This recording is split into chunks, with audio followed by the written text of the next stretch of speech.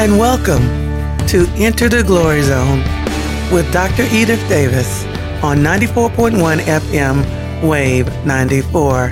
Once again, I want to keep saying happy 2020, happy 5,780 for the Jewish calendar.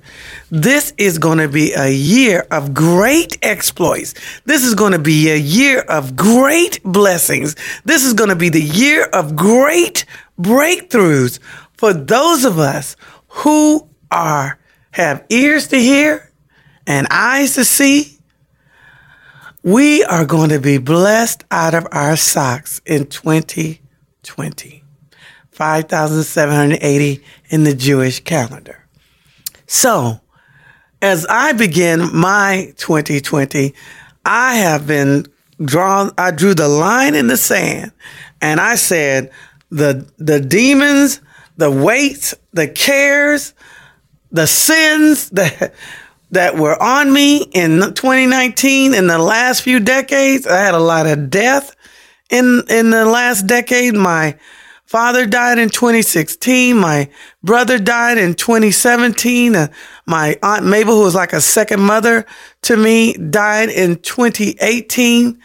And I am done with death.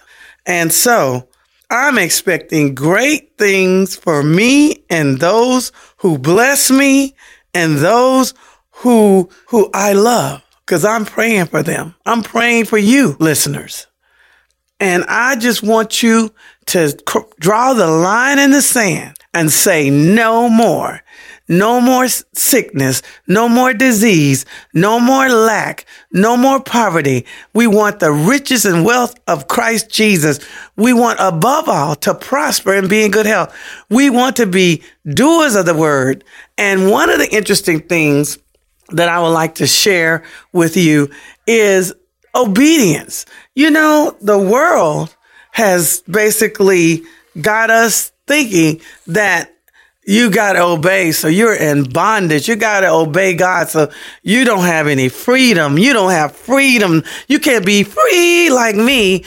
Okay, so because you're so obedient. You're such a goody two-shoes. But what people don't know, the secret is this.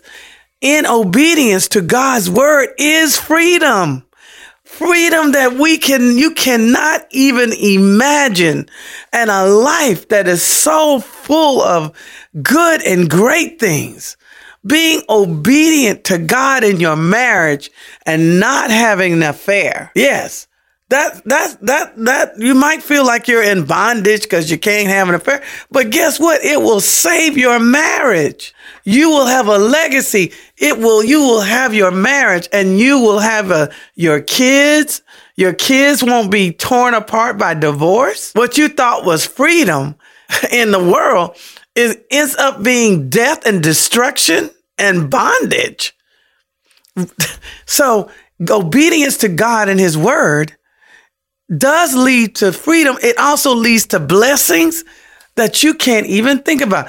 And if you take a close look, or even a far away look, you can look from a distance and look at people who do not line up with God's word, right? Are not good stewards of their bodies, are not good stewards of their mind, are not good stewards of their money, are not good stewards of their time, are not good stewards of their relationships. These people are just trapped I'm going to do a African-American colloquialism by Dr. Edith Davis, jacked up. Your life is jacked up. I think of the areas that I am obedient to God in. And I'm just like, it is so much freedom in obedience to God's word. It's the exact antithesis of what the world says. One of the interesting things that just penetrated my spirit just recently was, rest in peace, R.I.P. And I was listening to one of the giants talk about another giant of the kingdom of God, which is Joseph Prince. And he basically is talking about teaching people about grace, which is sorely needed in the body of Christ, because we have a lot of mixture in our churches, and mixture It makes both sides ineffective. But the long and short of it is that Joseph Prince teaches obedience. Joseph Prince teaches holiness. Joseph Prince teaches these things, but he also teaches grace, that God has provided in advance everything that we would ever want or need. Matter of fact, God has got it so down pat. He's done exceedingly abundantly above and beyond anything that we could even hope or think of. And he takes that RIP, rest in peace, and he changes it. And he says, rest in power. That's right. Rest in power. And the way you rest in power is to be obedient to God's word. And then you can rest and let God take care of your mess. That's right. God will take care of it. You know, one of the interesting things I was listening to this morning, which a different aspect of the children of Israel as they walked around Jericho, the walls of Jericho, and God basically told them, I don't want a word. I don't want you to say one word, nothing, no murmuring, no complaining, nothing. I want you to walk around this wall 6 times. Don't say nothing. Just quietly walk around the wall. These were huge walls. They actually said that you could have chariot races on the top of these walls. That's how big these walls were. And on the seventh walk around that wall, the walls came down. They had a shout and the walls came down. Well, it's obvious they did not push the walls down. And it is said that the walls were actually they didn't fall down. They were pushed down so that they could walk across the wall and take Jericho for the kingdom of God. It was the first fruit, by the way. So rest in power. Rest in power comes from walking in obedience. And because they obeyed, God did the work. God had his holy angels press the walls down into the ground. So what walls are in your life? Do you have a prodigal child, a prodigal son? Do you have a prodigal daughter? Is your finances in disarray? Or is your marriage on the brink of divorce? What is it that is pressing in on you? This is what you need to do. You need to go to the word of God. There is power in the word. There is life in the word, and find every scripture on that particular subject that you are having issues in. Then the Holy Spirit is going to have something come out of the page. It's going to be like a billboard. It's going to be like a kiosk. It's going to be a burning in your heart. That's the one you need to meditate on until God unpacks it, until God unfolds it, until God reveals what he has for you in that word. Then apply it immediately. Do it immediately. Be a doer of the word immediately. And I guarantee you this, God will go in and clean up your mess. God will go in and take care of your mess. God will take care of you. He will fight your battles for you, and you can rest in power. Not resting like not doing anything, not resting like procrastination, but resting in Christ Jesus, the word of God. I really liked that. I RIP, rest in peace. RIP, rest in power. And you rest in power when you are obedient to the word. Another thing that you need to maybe think about for 2020, because you don't want anything blocking the great things that God has for you. I have to just tell on myself, I got to do it. What else can I do? God told me over 30 years ago, maybe even longer than that, be not offended, Edith. He gave me a word. He said, Edith, you cannot be offended, and you got to walk in forgiveness. So you have to forgive those who trespass against you. And when he said, be not offended, he didn't say I was never not going to be offended, because I'm offended all the time. But he was basically saying, I can't carry that. I can't hold that, because I it took me all this time to finally get the deep revelation. And this was the situation. I had helped an individual, and I don't want to go into details on what I had done for this individual, but I had helped an individual, and, I didn't charge them. I do that a lot. I help people, and I do not charge people. But it was such a major blessing for this person. I mean, it was a big deal. Out of her enthusiasm, she says, I'm going to give you $1,000. Well, I wasn't charging that individual. But when you help people make thousands and thousands and thousands of dollars, and I mean a lot, I'm not going to tell you the amount, it was a lot. I would say, oh, wow, thank you. So they got their money, the time came, and the individual, you know how people are, they kind of avoiding you. And so I finally, caught up with him and said, what's up? And she said, oh, I'm coming back with the money. I promise. Okay. I said, okay. So she came and she handed me $100. And basically, I was like offended. And I kept telling myself, oh, Edith, you're not offended. Edith, you're not offended. And what the revelation was that I was deceiving myself. I was telling myself I wasn't offended, but in actuality, I was offended. And this offense was blocking my blessing that God was trying to get to me. Now, once he opened my eyes and opened my mind up to see the reason why I hadn't had a breakthrough in certain areas was because I still was harboring offense. I let that go quick, don't you? I let that go quick. But it took that to finally find out the power of offenses. And this is the power of offenses, everyone. And what you can do is, before I go tell you about the power of offenses and how you can RIP, rest in power, is you've got to ask the Holy Spirit to do a deep work in you and tell him to pull out any hidden offenses. Because this offense was hidden. I thought that I did not have this offense, right? And I was saying, and then what's the big deal? So what if you're offended? It's a big deal when you think about major blessings are being held up because the Holy Spirit cannot work through you because you are what? Offended. So basically, ask the Holy Spirit to clean you out, any hidden offenses, anything that you have not forgiven. Tell him to pull it out of your heart, because that is probably blocking your prodigal daughter from coming home, blocking your prodigal son from coming home, blocking your finances being turned around from poverty to riches and wealth, from lack and poverty to riches and wealth, right?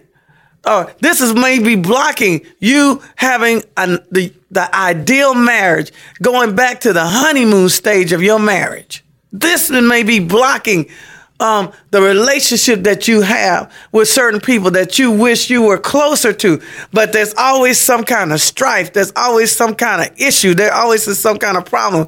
And with envy and strife, every evil work, it is a spiritual law. With envy and strife, every evil work can come in. You got to shut it down. You cannot walk in envy and you cannot walk in strife. You can't. So with envy and strife, every evil work shall come, right? So once I got that offense cleared out, God showed me something about offense. Is everybody ready? Here we go. Satan has a 2-punch. It's kind of like a 2-power punch with offense. You're always going to be offended. Somebody's always going to offend you, but you don't have to receive it. You need to block it, right? You need to block it, right? With your shield of what? Faith. You got to realize this is a ploy of the enemy. So you got the offense, which is a downer, right? Somebody that you love has betrayed you. Somebody that you depended on has disappointed you. All of these things, right? So next is this. Now you're offended. And if you're like me, quote unquote, a mature believer, you say, I cannot be in offense. And I'm going to be in offense. I'm not offended, but you still are, right? So within your soul is this offense. You were offended. That's one bad thing. But now you have a what? Offense. Guess what that offense does? That offense blocks the Holy Spirit from moving on your behalf. And it's a landing strip. The offense in you, being offended, is a landing strip for Satan. Satan can land his plane right into you and cause all sorts of problems for you in every aspect of your life. But if you get rid of the landing strip, if you say, Holy Spirit, I don't want to be offended anymore, because you see that it's blocking your blessing. The Spirit of the Lord can't move on your behalf. He can't help you with these financial issues because you are busy being what? Offended. Do this for me, spiritual believers and listeners. Today, and before you go to bed tonight, ask God to show you all the offenses, to show you all the unforgiveness. Repent.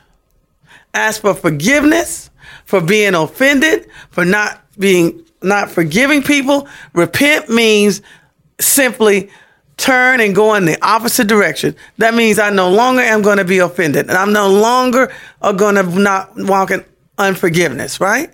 I'm going to walk in forgiving people. I'm going to bless people that hurt me. I'm going to do good for people that treacherously betray me. That's what you got to do. And I know it is not natural. You're absolutely correct. It is supernatural. It is supernatural. You can't do this without the help of the Holy Spirit. So what you need to do is this. Let God show you your offenses, the hidden offenses that you say that they're forgiven. I'm no longer offended. And let me tell you the test. This is the test to know, and this is how I found out that I had a hidden offense. The test to know that you are still offended about something is, are you still talking about it? That's right. Out of the mouth speaks the heart. If you're still talking about it, you are still offended. And if you are still offended, you are blocking Daddy God, Abba Father, Yuhei, Lord God, Yahshua Mashiach, Christ Jesus, Lord God, you, Ruach Kadosh, Lord God, Holy Spirit, from blessing you. What is it that you've been crying out to the Lord for all these years?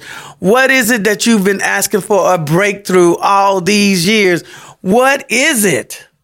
I'm telling you right now, examine yourself and get rid of those offenses. Get rid of that unforgiveness, and you will see breakthrough in your life. I told God, I don't care what it is, whatever area he touches in my life, I want to easily surrender it to him. And he is touching some things in my life, for sure. So, how do you rest in power? You rest in power. You rest in power, RIP. You rest in power by walking in obedience to God's word. And in walking into obedience to God's word, God will fight your battle. God will fight your battles. God will clean up your mess. God will take care of you. And you will see the blessings of 2020. You will see manifestations in 2020. Now, I'm going to tell you right up front, especially those of us who are a little mature. This is not our first rodeo, right? So every pressure point that Satan has pressed you're going to get tested. And God wants you to get to the point where every pressure point that Satan presses on you, you don't even move. You don't even squeal. You don't even yell. You don't even nut. You just you are solid as a rock. You don't move. And you still operate in love. And you still operate in patience. And you still love your enemies. And you do good for those who do evil against you. And watch the windows of heaven pour out a blessing on you so great that you don't have room enough to receive it all. I think about Joseph. I think about David. I think about Queen Esther. I think about the men and women of God. In the case of Joseph was immature. He was a dreamer. He was selected by God to save his brothers and his father. and their whole household. He was selected to save the people of Egypt. Joseph was the salt of Egypt. Salt is halas, Halas, which means prudence. Prudence means wisdom, discernment of spirit, and good judgment. And God has sprinkled us, the people of God, in the world system to be prudent, to walk in wisdom, to walk in discernment of spirits, and to have good judgment where we are. And Joseph was selected, but he had to be tested and he had to be transformed into a vessel that God could use. He wasn't ready to go to be the prime minister of Egypt and run the whole country and actually give the Egyptian pharaohs the first taste of true wealth that they ever had. He had to what? He had to go through. And the first thing that happened was God he knew that Satan wanted to take Joseph out. And he knew that Satan had entered into the heart of his brothers. He knew that they were going to throw him in the pit. But let me tell you something. Nobody can out-checkmate God. Nobody can out-checkmate God. So what ended up happening was Joseph's brothers, and Jacob, foolish Jacob, he saw the envy and jealousy of his son. He helped create that monster, right? Jacob, but how can he not? He came out of that situation too, where his father Isaac doted on Esau, his mother doted on him, right? He was his mother's favorite. Esau was his daddy's favorite. So he was used to the dysfunctional kind of relationships. So what does he do? He perpetuates this dysfunction in his relationships with his sons and his daughter, right? So he sends Joseph, who he knows is a tattletale, and Joseph is and Joseph's not smart enough to keep his mouth shut. He already told the brothers about the two dreams, and it didn't take rocket science to figure out that he was basically saying, y'all all gonna bow down to me and I'm gonna be over you. That was not a good thing to do. That was not wisdom. That was not discernment of spirits. That was not good judgment, Joseph. So what happens? He's got to go through training. And he went through pit training first. He went through the pit training first. In the pit training, I'm sure he came to the revelation. Maybe I shouldn't have gone off and talked about, being such a tattletale. Maybe I shouldn't have told my brothers the dream. But God, used Reuben to come to his senses and got him out of the pit because the brothers was going to kill him. Satan was going to use these young men to kill their brother. And this is not the first time this has happened, right? Cain killed Abel. The very first murder was siblings, brothers, right? So what happens next? Joseph gets put in, sold to a band of Ishmaels. But guess what? Ishmael is from Ishmael, which was the firstborn son of Abraham through his servant Hagar, right? So that's why a lot of Arab people have the blessing of Abraham. They have the blessing of Abraham. They have the riches and wealth of Abraham. Okay, that's another story. Let's move on. So then what happens next? God picks Potiphar's house. Why? Because he needed to get Joseph in an environment of people that were used to hanging around royalty, because he was going to be preparing Joseph for the prime ministership of Egypt. So he even stripped naked, butt naked on the auction block. Joseph was prosperous because God was with him. That's the secret key right there. God was with Joseph. So what happens next? Joseph is bought by Potiphar. He quickly, even heathens, even Gentiles, people that don't know God, can recognize the hand of God on somebody, right? So Potiphar could quickly see everything he put under Joseph prospered. So basically he put everything under Joseph except his what? Wife, right?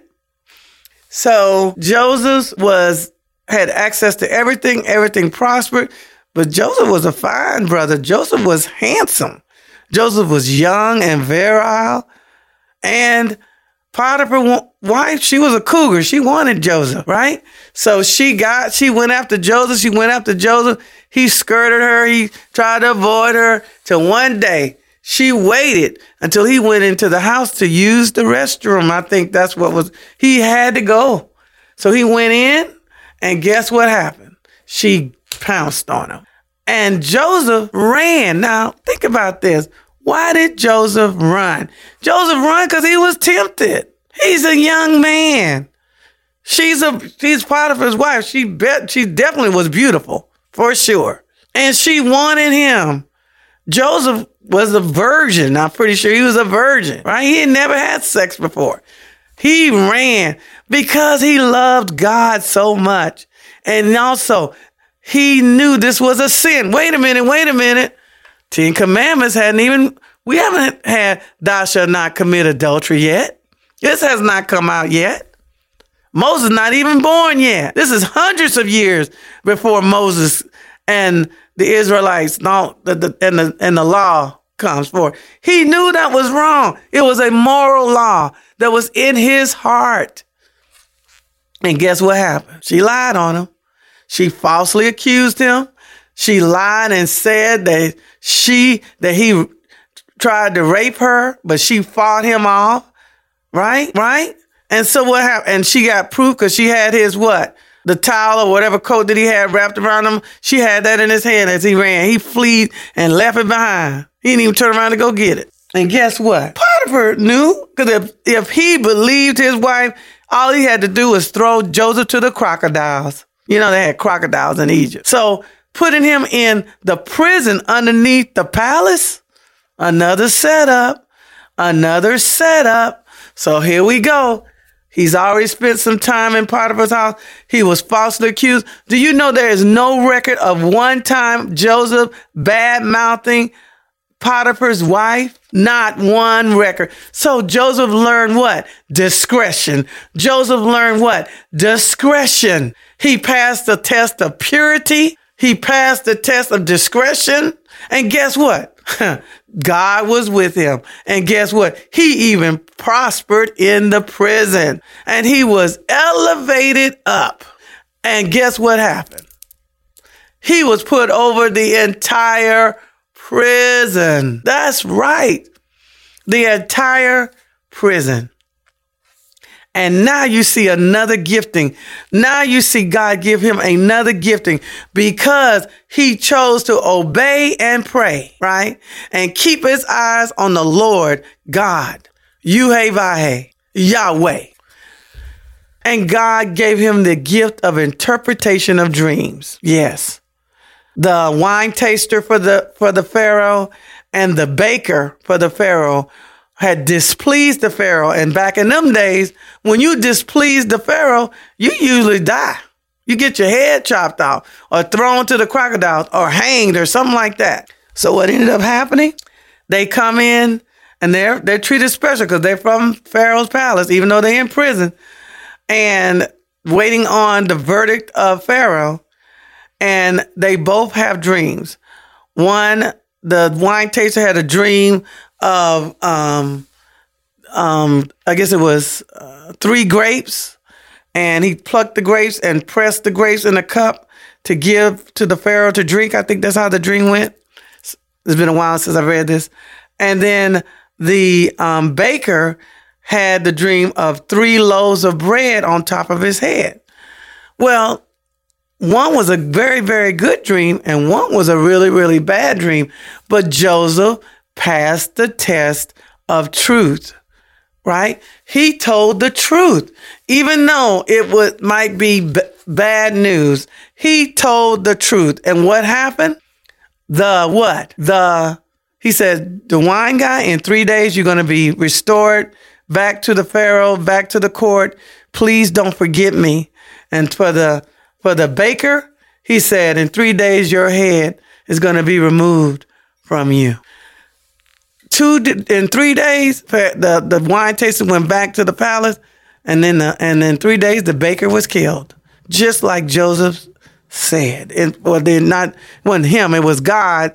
He interpreted the dream that God had given them of their future destinies. One was a bad one was a good one. And guess what? Immediately, as soon as the wine taster got up to the palace, he totally forgot about the slave, the Jewish slave that was in prison that interpreted his dream.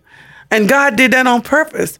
He still had to be transformed. He was not quite ready. Some more dross had to be taken off that gold in Joseph, because God don't want you beholden to nobody but him. You must bow your knee to him and him alone.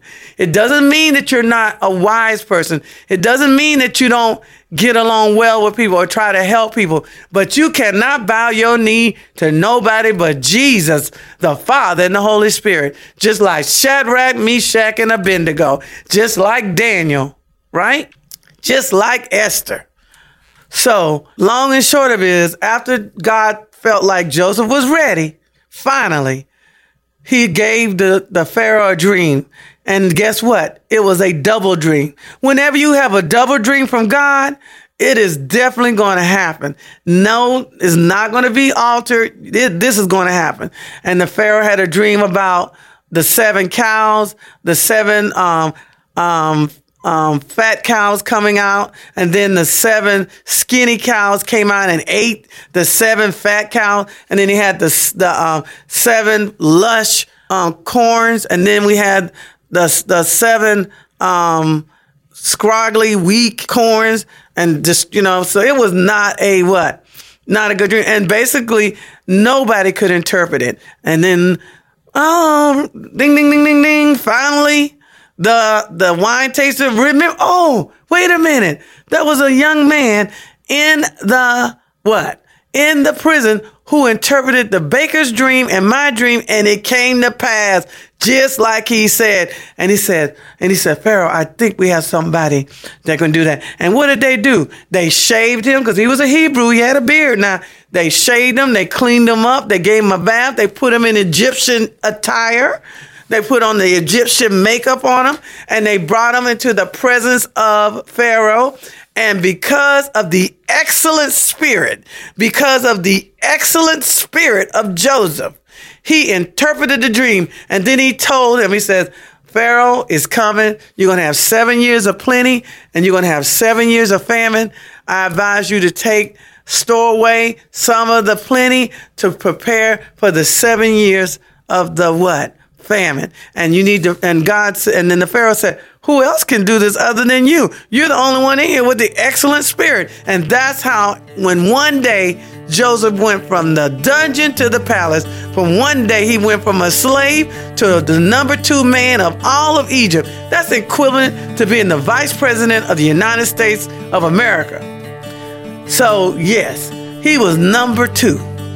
And basically it was awesome. And he saved Egypt, and he saved not only Egypt, but all the surrounding nations were saved because of this man of God, Joseph, this salt of the earth. And guess what? It came from a spirit of obedience. It came from a spirit of obedience, which gave him freedom, which gave him the blessing. And he rested in power. R.I.P. Thank you once again for joining me. And I want to end it with Romans 10:9, that if you confess with your mouth the Lord Jesus and believe in your heart that God has raised him from the dead, you will be saved. Thank you for joining me on Enter the Glory Zone. Dr. Edith Davis on 94.1 FM, Wave 94. Your glory, God, is what our hearts long for, to be overcome by your presence, Lord.